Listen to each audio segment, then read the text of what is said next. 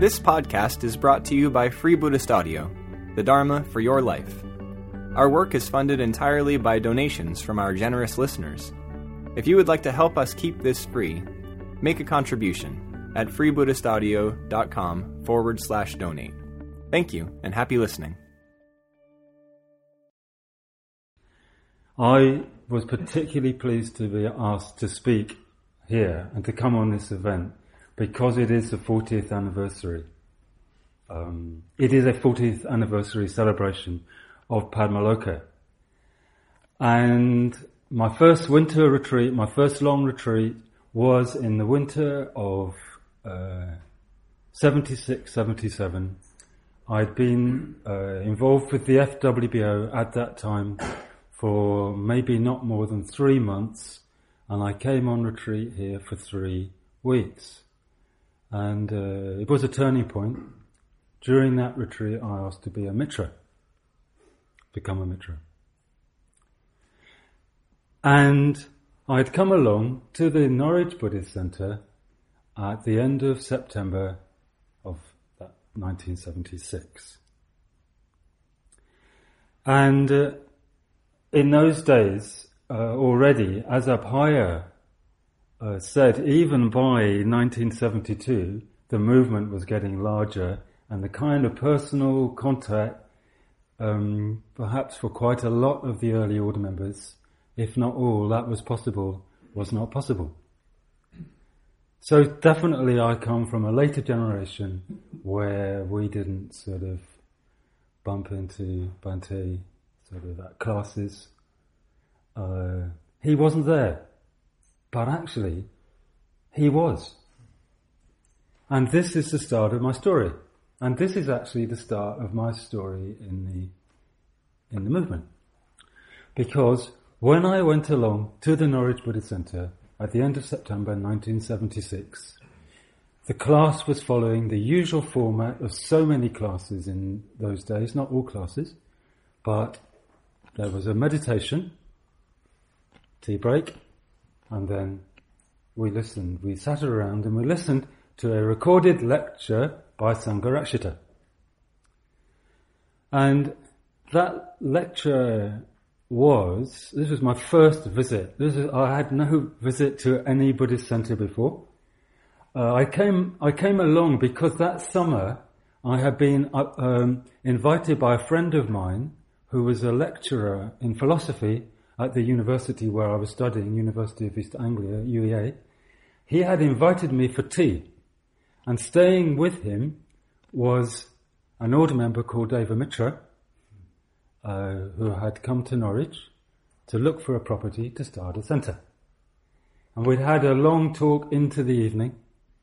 I had thought about it a bit, then forgotten about it. And then about 2 months later, I bumped into Deva Mitra in Norwich.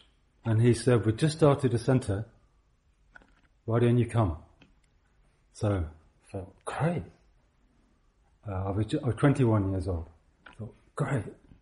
Go along. So after the meditation and the tea break, say something about the tea break in a moment actually, there was this lecture, The Meaning of Spiritual Community. And that lecture, that was the lecture for me, no doubt. And when I came to think about this talk and Bhante's vision of the order, it was apparent to me, it is apparent to me, that all of that vision is contained within that lecture. In order to prepare this lecture, I read through the chapter in Subhuti's wonderful, excellent book on Sangharakshita. What is it called? A New Voice. I read through the chapter on the Sangha. There were a few elaborations that I picked up, but basically it is contained in that lecture. The Meaning of Spiritual Community, which actually is the third lecture in the book Human Enlightenment. It was a lecture given in 1975 in New Zealand. A series. The third one, Meaning of Spiritual Community. I also, yesterday afternoon, I read through the 2009 interview with Bhante, What is the Western Buddhist Order? Although I'm pretty familiar with it, I read through it And although, and I will refer to it later, there are some elaborations or there are some implications drawn out there, the essence of it, of the vision, of the meaning of spiritual community, is in that lecture, which was given in 1974, which is not to say that Bhante didn't have that in his own vision from the start. And in fact, there are probably earlier lectures. The individual, the group, and the spiritual community probably predates that lecture. In fact, I'm sure it does. Yeah. A couple of things. First of all, at the tea break, I actually thought that Sangharakshita was there. When we came down to the tea break, I actually thought he was there because I looked across and there was an older man looking rather dignified and present. And I don't remember exactly, but probably I asked him, "Are you Sangharakshita?" And no doubt he said no. And that man was Apaya. And I worked out that Apaya was coming up to his 40th birthday. And to me, he was like we were all in our 20s actually. And so Apaya very pleasantly said, "No, I'm not Sangharakshita." But the other thought is, in our study group, in our discussion group yesterday, we were talking about discipleship. And we were talking about those who have met Bhante, those who have not met Bhante. And actually, even if we have not met Bhante personally in the body,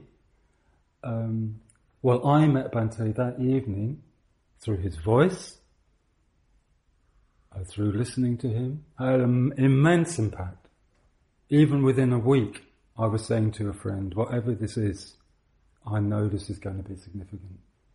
And I knew nothing about Buddhism.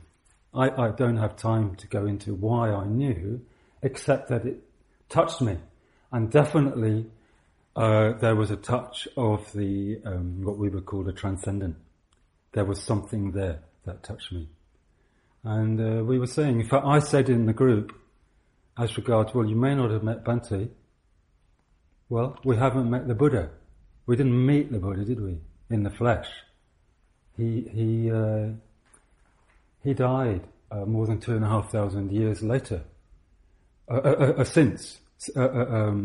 Previously. So it is not necessary to meet Bhante in the flesh to meet him in another way. There are already many order members around the world, especially in India. We were talking about this, Sanghanatha is in the group with me, who had never met Bhante, and they do not question their connection with him, their personal connection with him. And of course, in the future, Bhante will die. He's 90, but he will die. And our movement surely will go on with a personal connection that all who follow will feel with Bhante. So although it's great, even a blessing, to be alive when Bhante is alive, because even actually if you have not met Bhante, he is alive now, so there's a kind of connection, kind of mental connection that we can have, and no doubt that will continue and can continue after he dies. So, I'm going to base the talk on elements of what Bhante says there in the meaning of spiritual community, and then go to one or two other references, and also some practical expressions of what we actually do as order members. In that sense, what is life like in the order? I think much of this, you might know, but there's no apology for that.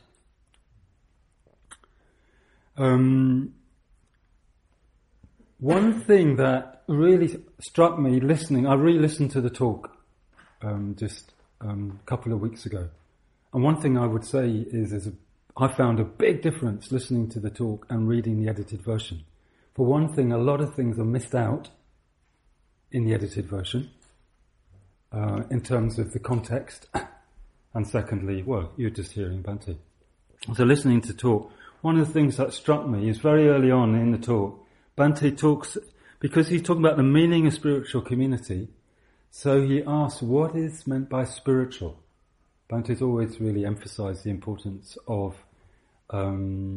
rectification of terms, to understand the meaning of words.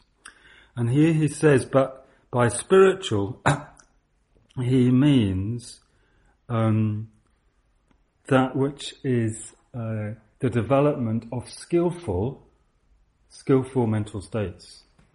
Well, we could say mental states and acts of speech and body. So spiritual is equivalent to skillful. Spiritual is equivalent to skillful. So, in a way, here we have our answer. What is the order? The order is a community of people who live together skillfully. It's as simple as that. That is what the order is. We are a community of people striving to relate to each other on the basis of the 10 precepts. 5 precepts will do, actually, because if you take the 5 precepts fully, even you will get to the 10 precepts, but they are much more sort of fully elaborated in the 10 precepts that you will formally take at the time of ordination if you're not ordained. So, the spiritual community is a life expressive, are those living a life expressive of skillful mental states. And here I took a quotation from a lecture that Bhante gave in 1978. Surita talked about in the middle years, well, the kind of early middle years. I think that's true. Kind of early middle years, 1978 onwards, after the order had been founded 11 years. This is Bhante. Speaking in an ordinary sort of way, leaving aside transcendental things, positive emotion is the lifeblood of the order. You probably heard that. If there's no positive emotion in the order, there is no life in it at all, and no life, therefore, in the movement. So the development of positive emotion in each one of us and in all of us in association with one another is absolutely crucial. And also in this lecture, Bhante talks about meditation as an uninterrupted flow of skillful mental thoughts. So he spells it out. It's not necessarily or not just when we're meditating, in meditation, formal meditation. The uninterrupted flow of skillful mental thoughts is when we're sitting, when we're standing, when we're walking, and whatever else we may be doing. That is the order. That's what you've asked to join, if you have asked to join. Now last week, Guhyavajra, some of you will know Guhyavajra, went to see Bhante. Bhante is very well these days. I'll say a little bit more at the end about that. Very well, and he's able to see people quite regularly, 15, 20, 30 minutes, sometimes longer. And in discussion with Bhante said something that I checked with Guhyavajra. Oh, do you think this is for repeating? And he said, well, he did ask Bhante to repeat it, and Bhante repeated it to him twice. And this is something Bhante had been thinking about, and it is this. Bhante said that for every ounce of insight, we need a ton of shamatha. For every ounce of insight, we need a ton of shamatha. So in a metric, I don't know, for every gram of insight, we need several thousand or whatever it is, kilograms. Tons of shamatha. And what is shamatha? Shamatha is positive emotion. It is integration. It is metta. That is what shamatha is. It's not sort of one-pointed concentration in the dry sense. It is full of metta, and it is also, that is what enables us to go for refuge. That is what enables us to be wholehearted. So that's insight needs to be within that context. No time to go into this more, and secondly, with these kind of aphorisms of Bhante, there's so much to be mined. So what Bhante meant by that? That's for all of us to think about. Yeah, okay. So, returning to the lecture. Bhante says that in the lecture, The Meaning of Spiritual Community, that as we lead a spiritual life, we tend to leave the world behind. A lot in that. That's to do with renunciation. So you can't go into the order, you can't go into the spiritual community without coming out of the world. Coming out of the world could mean coming out of the world in terms mentally, in terms of certain attitudes. For example, consumerism, just to take one, just to make it less abstract. Or it could mean literally. And actually, it's probably, it needs to be both. It needs to be something of both. Something mentally, emotionally, and something literally. Literally, for example, we were on retreat. We came here, didn't we? We turned off our mobile phones, didn't we? Turned off all our gadgets for 4 days. 5 days. So we've left the world behind. There's a lot there. And otherwise, we cannot join the order. Otherwise, we cannot, even for a moment, in a sense, be in a spiritual community. Don't take that literally. Doesn't mean an order member can't use their mobile phone. Doesn't mean we're on retreat all the time. But the ability to go into that kind of mode, both within activity and in actuality, when we're active, and also at times come to the country or something like that. So, now Bhante, it's our great good fortune, as Bhante says in the lecture, that when we go forth, we find, kind of renunciation. You give up something, you go forth.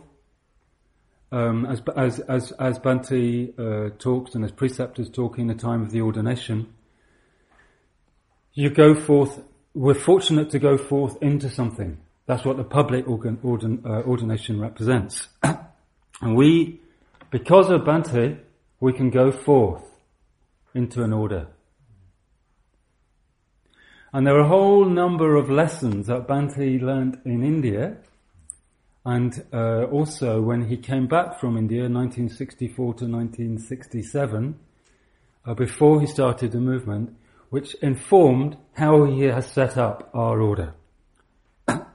You can read, I recently, over the last few months, have been mostly rereading Moving Against the Stream. Abhaya mentioned that, yeah? So that's an excellent volume of memoirs. Bhante's time in England, as well as a bit travelling in Greece and so on, 1964 to 1967. And actually there you can read about the first retreats he led even before the FWBO. Very, very fascinating, like how he first engaged with Buddhists in England, the Buddhist movement. But Bhante learnt things then, and he'd already learnt things in his 20 years in India. And in setting up the order, he wished to avoid the identification with monasticism that he found in the Theravada. He didn't want that. He also wished to avoid the identification with ordination as the taking of the Bodhisattva vow, which he found often in the Mahayana, which he concluded was unrealistic and was in danger of being hypocritical, because as an ordination, to start off with that as your basic ordination, to say, I now take the Bodhisattva vow, is in danger of being more words than actual commitment. So, further than that, looking at the texts, Bhante could see that at the time of the Buddha, often it's taught that there are four kinds of persons who, in the slightly archaic language, shed luster on the Sangha. Shed, I think that means light on the Sangha. Who actually were capable of wisdom and insight and ethical purity. And these were the bhikkhus and the bhikkhunis, the lay people, both men and women. So Bhante set up an order that equally was for all these four possibilities. Initially, he thought there might even be a monastics within the order. Fairly soon he dropped that. But of course, we do have the option within the order, even encouraged, for different kinds of lifestyles, including what we usually call a semi-monastic lifestyle, where you can live like that, as well as living in families, and so on. But Bhante certainly has clarified, and we need to be clear, actually the order is not a lay order. So it's neither a lay order nor a monastic order. And this can take some explanation to other Buddhists, how to categorize us. We're in order, and this is one of Bhante's, as you know, a basic understanding, based on going for refuge. Bhante's understanding that going for refuge is what makes one a Buddhist. And our ordination is the witnessing of our going for refuge by a suitably experienced existing member of the order. So, going back to the lecture, another very important part of Bhante's thinking in that lecture is that the spiritual community consists of individuals. Now, this is individual in his, in a way defined by Bhante, like he wanted to, he used particular terminology to make clear the difference between a group and a spiritual community. I hope that you are familiar with this, and if I will say a little bit about it, but I can't go into it fully. It is quite often said that this is one of the most important teachings of Bhante, to understand his teaching on the individual, the group, and the spiritual community. Something not to be skated over, something not just to be looked at once in a foundation course, if it is studied in a foundation course. Something of tremendous depth, because it asks us to understand what is the nature of ordinary human interactions, the nature of our conditioning, the nature of our background, of our family, of our nation, the nature of, equally, the nature of what is spiritual community. And how is it different? How can we go forth from ordinary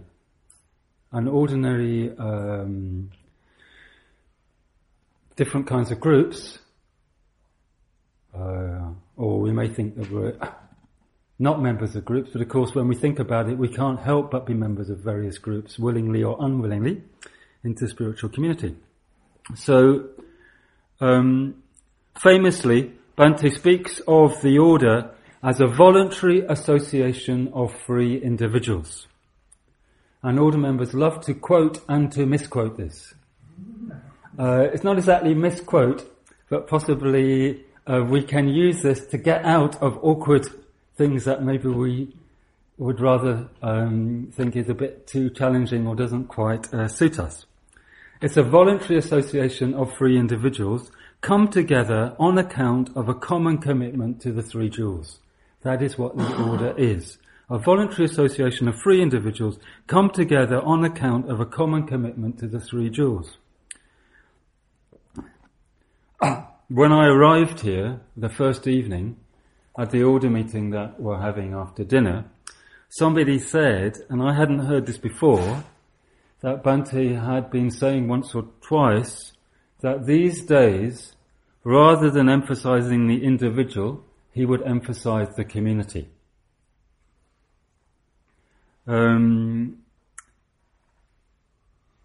Actually, both are important, and I'm sure Bhante would recognize that. But this is probably to do with trends in society whereby it can seem like we can have everything we need without talking to anybody else ever through the click of a button on the internet. So you can actually, it seems like you can learn about enlightenment over the internet. Just sit in your bedsit. That's fine, or just, close your door. But it's not fine. It's not fine. And that's one of the things we're up against, but it's also one of the things that attracts people. And I've noticed this at the Birmingham Buddhist Centre, where I really enjoy helping to lead introductory courses, that in the Birmingham Buddhist Centre, twice a week through the year, every couple of months when we start introductory classes, we will get reliably 50, 60, 70 people just coming through the door, many of them young people. And I hope you're finding similar things at your centres. Young people are getting the sense the way things have gone or is going has so many dangers, and this is one of the dangers, individualism or kind of consumerism, so on and so forth. No doubt it also goes back to, in Britain, the Thatcher years and, achieving and security and all of that. So community is so important. And in terms of community, in the lecture, and perhaps this is one of the things that touched me in 1976 when I heard this recorded lecture, Bhante talks about this community, what he calls in the highest sense. And in the highest sense, this is the transcendental community. So I want to mention this. Bhante says, and the transcendental community, is a part of the community which has not only gone for refuge, not only developed skillful mental states, which we saw, that's what it's all about, developing skillful mental states. The four right efforts: prevention, eradication, maintaining, developing, maintaining. Not only develop skillful mental states, not only become absorbed, that's a ton of shamatha for every ounce of insight, but, Bhante says, which has developed insight, which sees, this is from the lecture, at least for a moment, reality face to face. Members of this community, Bhante says, have broken the first three fetters, as they are called, which bind man to conditioned existence. They are prepared to die in order that they may be spiritually reborn, Bhante says. And Bhante says, their practice of the path is wholehearted and not merely conventional. Their commitment is absolute, without any reservations whatsoever. So that is the order some of us are part of, and the rest of you have asked to join. That is what we are aiming for. We are aiming for stream entry and beyond, and as Bhante spells out in What is the Western Buddhist Order, this is a quote, a stream entrant is. What is a stream entrant? A stream entrant is someone, quote, with unshakable faith in the three jewels, and who is perfect in morality. So that's what we're aiming for. But I wouldn't bother going around trying to find out who are the stream entrants. And even, I don't think it works that way. It doesn't work that way, that you're trying to think, am I a stream entrant? Is he a stream entrant? Is she a stream entrant? It works by deepening our going for refuge from what Bhante calls from affective to real. In fact, I'll be saying more about this. By participating in what definitely, I'll say something personal here, I experience as a collective going forward. It's amazing. Now, how we learn together, how we go forward together, how every year, every 5 years, every 10 years, it's almost like a jolt. Something happens. It's like, oh, we know more. It's not literally that everybody knows the same things. It's not literally that everybody has the same level of integration, same level of positive emotion, even if we want to use the language of insight, the same insight. But we're so much affected by each other that if we participate, we will be carried on. We are being carried along, but of course, I'll come back to that as well. We're carried along, but only if we put ourselves in the right place with the right attitude. Yeah? So, that is, there are these three orders of consciousness. The first order of consciousness is group consciousness. The second, in Bhante's definition, is individual consciousness, and then Bhante speaks about the third order of consciousness. And this, he also talks, is not a proper word. He says he can't really find a suitable word. It's so open to misunderstanding. The collective consciousness. And the order at its best is expressive. We experience the collective consciousness. And there is no notion of a separate self, isolated from others. The separate self is dissolved. And interestingly, I find, in conversation with Bhante several months ago, in connection with a current interest in practices focusing on anatta, no self, in the order and even amongst mitras.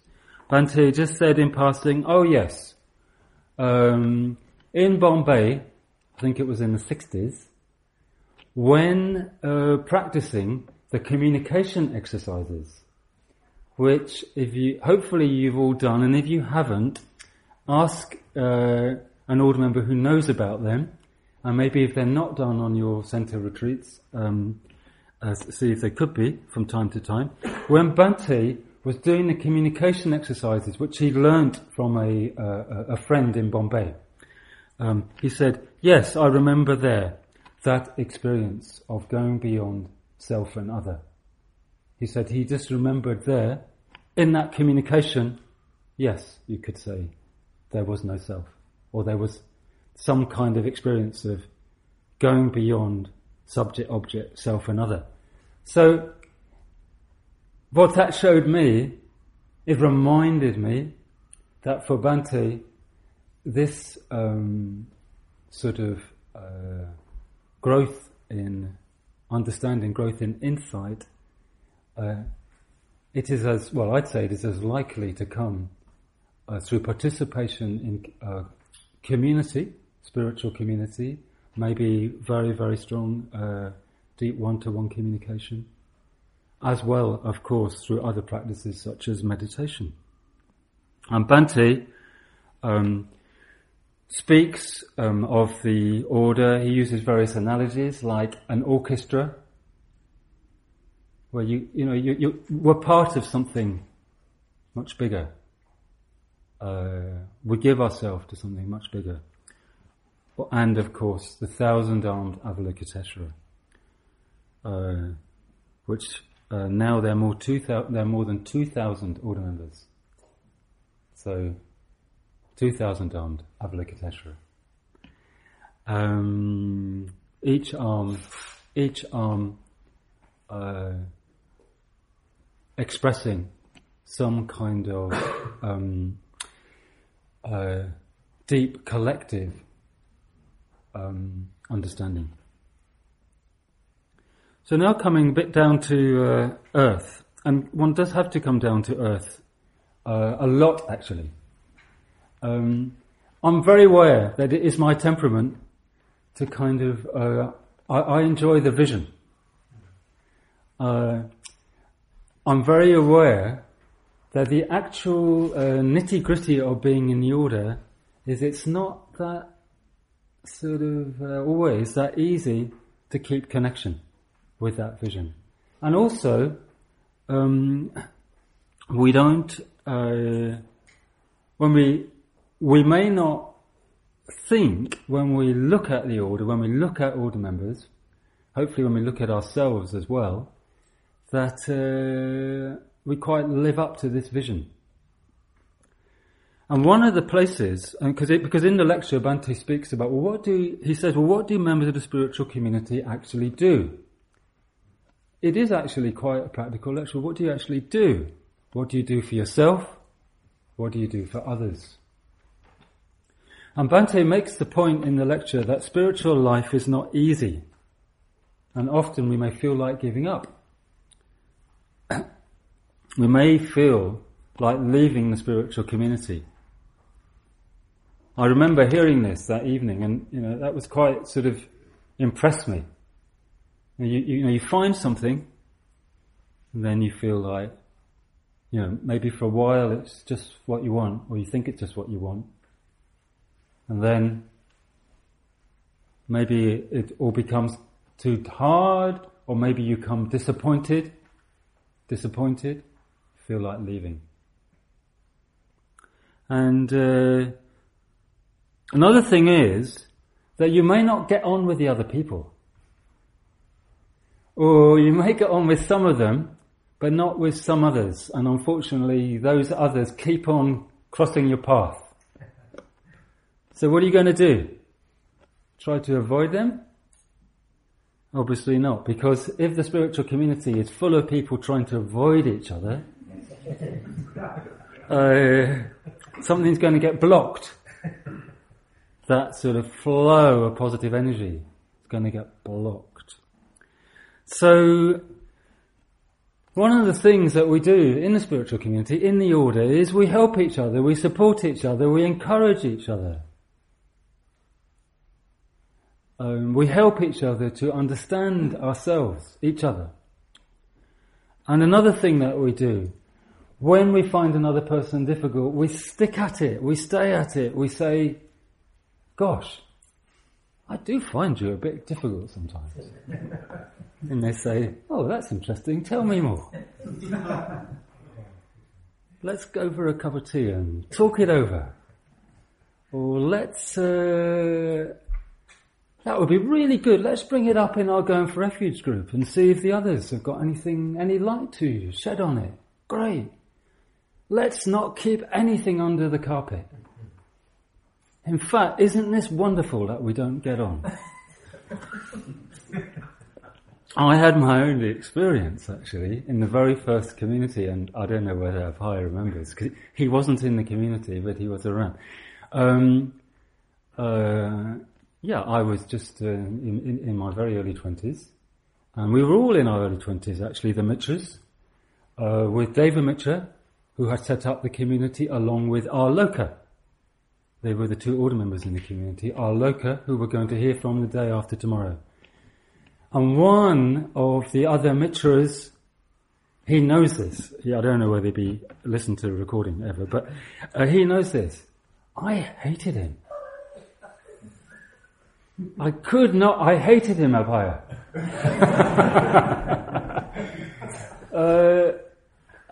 My whole body kind of went sort of like horrible kind of things going through me that I didn't know what they were because I was so alienated from myself. the only thing I could feel was hatred. I mean, almost that was true. I mean, one of the things that I first had to learn was like, it took quite a while actually, just kind of experience my emotions more. But I could definitely experience hatred. And it was really difficult. And we worked on it, and he became a very, very dear friend. Hatred turns to love. So I had that experience. And obviously other challenges, as we all do. So, I've already mentioned in passing, going for refuge groups, chapters. Bhante has said at times, if the chapters are working, then the order is working.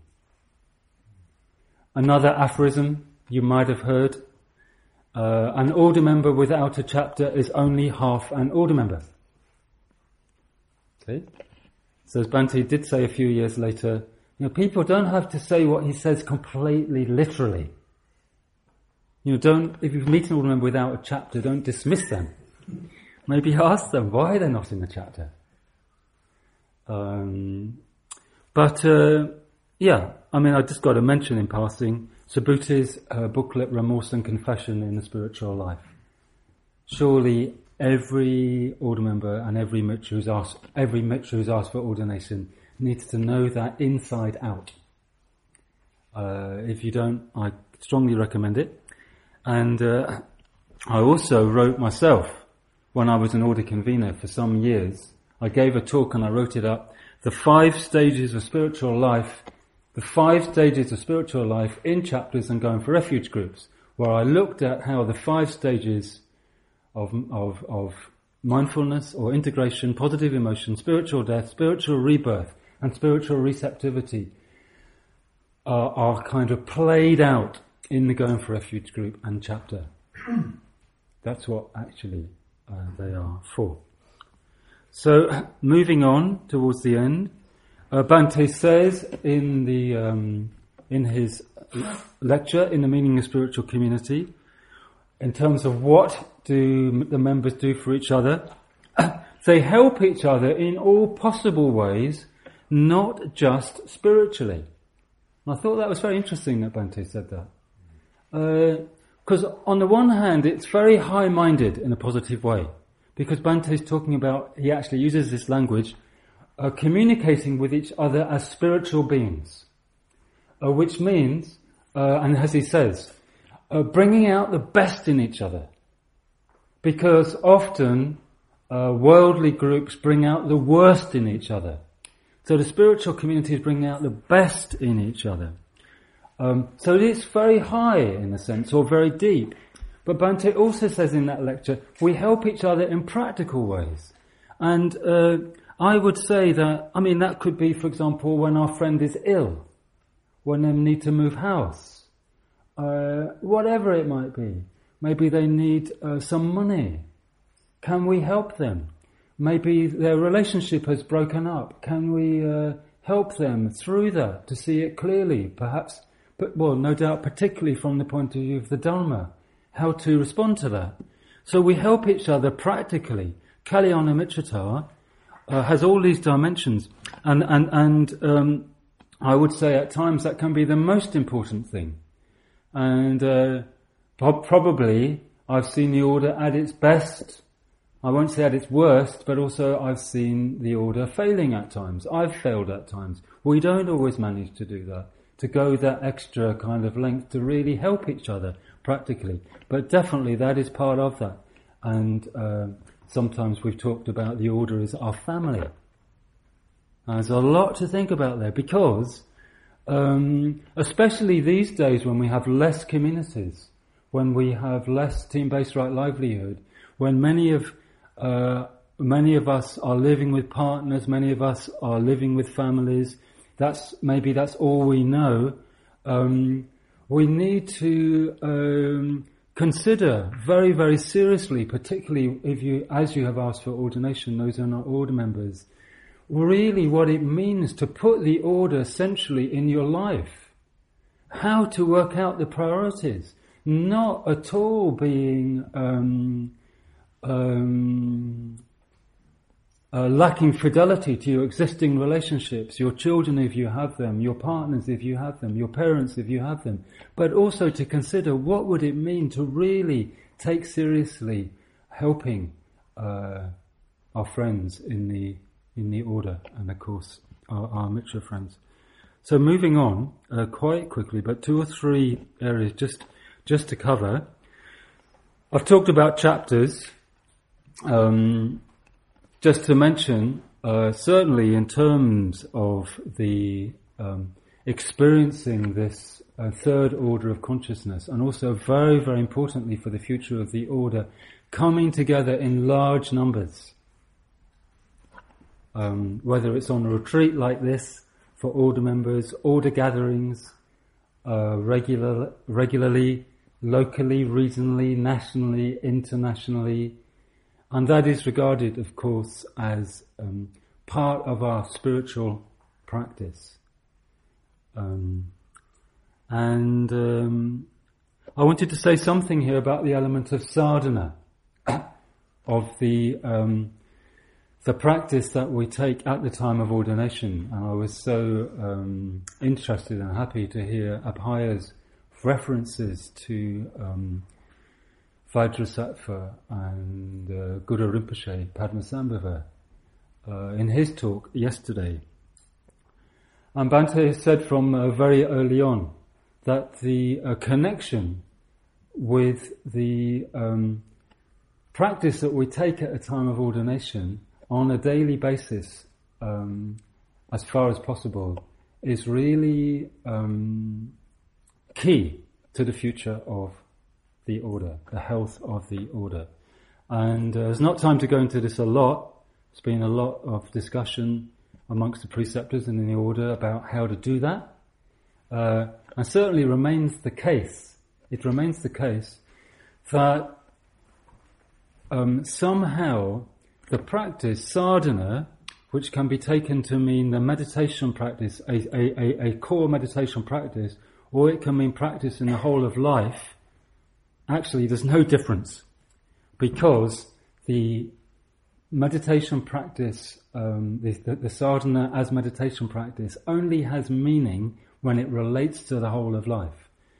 And why that is so important is because through that practice, with mantra, even if in fairly rare cases, but sometimes for good reasons, even if the daily practice is something like Anapanasati or Metabhavana, but more often it will be Shakyamuni Buddha or Manjughosha or Green Tara and so on.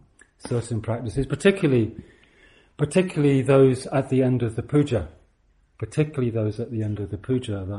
Bhante would particularly like us to think of at the time of ordination. That connection, daily connection with the mantra, and as I say, even with the mindfulness of breathing, there will be the Shakyamuni mantra, because the meditation comes from the Buddha, probably. It would be the Shakyamuni mantra. That is our connection with the transcendental. So, spiritual community only is a spiritual community when we, its members, have tried to keep up a daily connection with what is highest and deepest and most true. And this relates to what Bhante a few times referred to as suprapersonal force. It means that the order, it's not just a collection, it cannot just be a collection of individuals as individuals. It cannot just be our own power. However integrated we are, however positive we would like to be, the positivity is a positivity that goes beyond just an individual sort of willed positive emotion. It starts with the will. It starts with the will and we open up to something that goes beyond it. In another language, a suprapersonal force, this is also bodhicitta. And bodhicitta brings out very well the bodhi element, that there is insight there. And Subhuti recently has been speaking of the that figure that we meditate on, preferably on a daily basis, even if only for a short time. He's spoken in terms of transcendental devotion. Devotion, but transcendental devotion. It's devotion to that goes beyond the limits of conditioned existence. And one of my favourite quotations from Bhante, from the Bodhisattva principle, regarding the spiritual community, Bhante says that it is the Bodhisattva who has always led the spiritual community. So who leads the spiritual community? Is it the public preceptors? No. Is it Bhante? Well, Bhante, not just as Bhante. No. It is the Bodhisattva, capital B. And yeah, the Bodhisattva always has led and always will lead. That's what Bhante writes in that write-up of a talk actually he gave. The Bodhisattva principle, evolution and transcendence. So finally, Bhante asks in that lecture, what do the members of the spiritual community do for the world? This is really important. It's not about creating some kind of bubble, Padmaloka bubble, or Adhisthana bubble, or whatever. What do we do for the world? Bhante asks that. But he does start by saying the spiritual community is not obliged to do anything. Or members of the spiritual community, I should say, members, are not obliged to do anything. But they do. And why do they? They do so because they want to. Well, of course, practically speaking, sometimes we have to make an effort. Go to the class, don't feel like going to the class. Go to the chapter, don't feel like going to it. But often, after making the effort, one's really, really glad.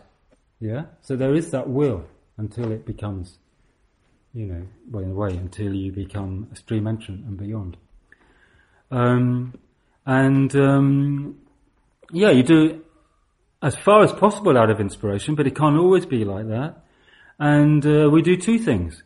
First of all, and this is wonderful language, we build a bridge. We build a bridge between the spiritual community and the world. So that, for example, is through our centres, our retreat centres, our public centres, our institutions such as Karuna Trust, and any way that we can build a bridge to bring people into contact with the spiritual community, because the spiritual community is always open. It's always welcoming people to join. It wants people to join. It welcomes. It's friendly. So that basically is just so important. It's essential. It's an essential part of what the order is. So finally, often as I travel around, I'm asked, "How is Bhante?" So often, because I'm fortunate these days to be one of the people who helps Bhante. I act as one of Bhante's secretaries. I help him in other ways.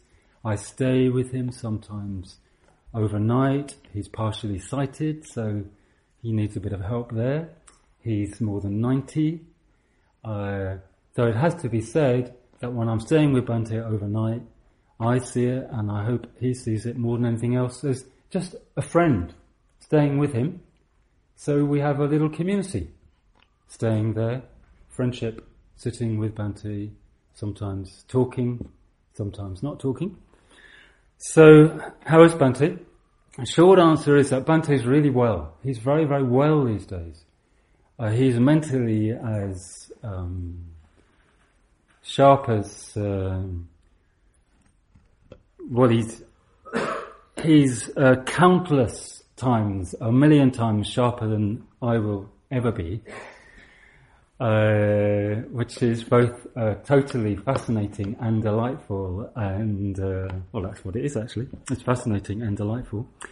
His memory is brilliant. His awareness of what's going on, his awareness of people is absolutely brilliant. He listens to talking books. He sees people. His sleep is good. So he's very, very well. And medically, he's very, very good for a 90-year-old. At the same time, it came up in our group, what will happen when Bante dies? Are we ready? What will happen? It's a really important question. Well, I remember a talk that Bante gave when he was 60. So that's more than 30 years ago. And I think it was something like our first 20 years or something like that. No, well, it couldn't have been because it was 1985. Anyway, he gave a talk. I don't remember what it was called. And it was quite a bit of a shock to me. It was quite clear at that time that Bante said certain things preparing us for when he was no longer with us. Bante was talking 30 years ago like, when I'm gone. It was like, wow. Oh. You know, it's naive, of course, but that was naive. It was like, oh, that was a bit of a shock. So Bante's been preparing us for 30 years, and probably he's been preparing since the day he started the order and movement for handing on. And probably that is not a hyperbole. So finally, I wanted to quote from what is the Western Buddhist order. It's like, so lots of things are in place, but really what it comes down to is us and people like us. So reading what is the Western Buddhist order yesterday afternoon, I saw this, that at the end of that interview, Bante speaks of he says that in the order, I quote, there is something not really definable. There's a certain atmosphere or attitude that is found in the FWBO and nowhere else. He says that early on, actually. But later on, he says, there is something about the movement, the order, and even about me that is not easily definable. And we definitely got a sense of that yesterday when Abhaya spoke about Bante. And then this is for us. This is the last sentence of the talk. Everyone will need to take care of that rather mysterious, indefinable spirit that gives the movement life and energy. So that's what we need to take care of, and that is what the order, that indefinable spirit is. And may the order continue and flourish for many, many years into the future. Thank you.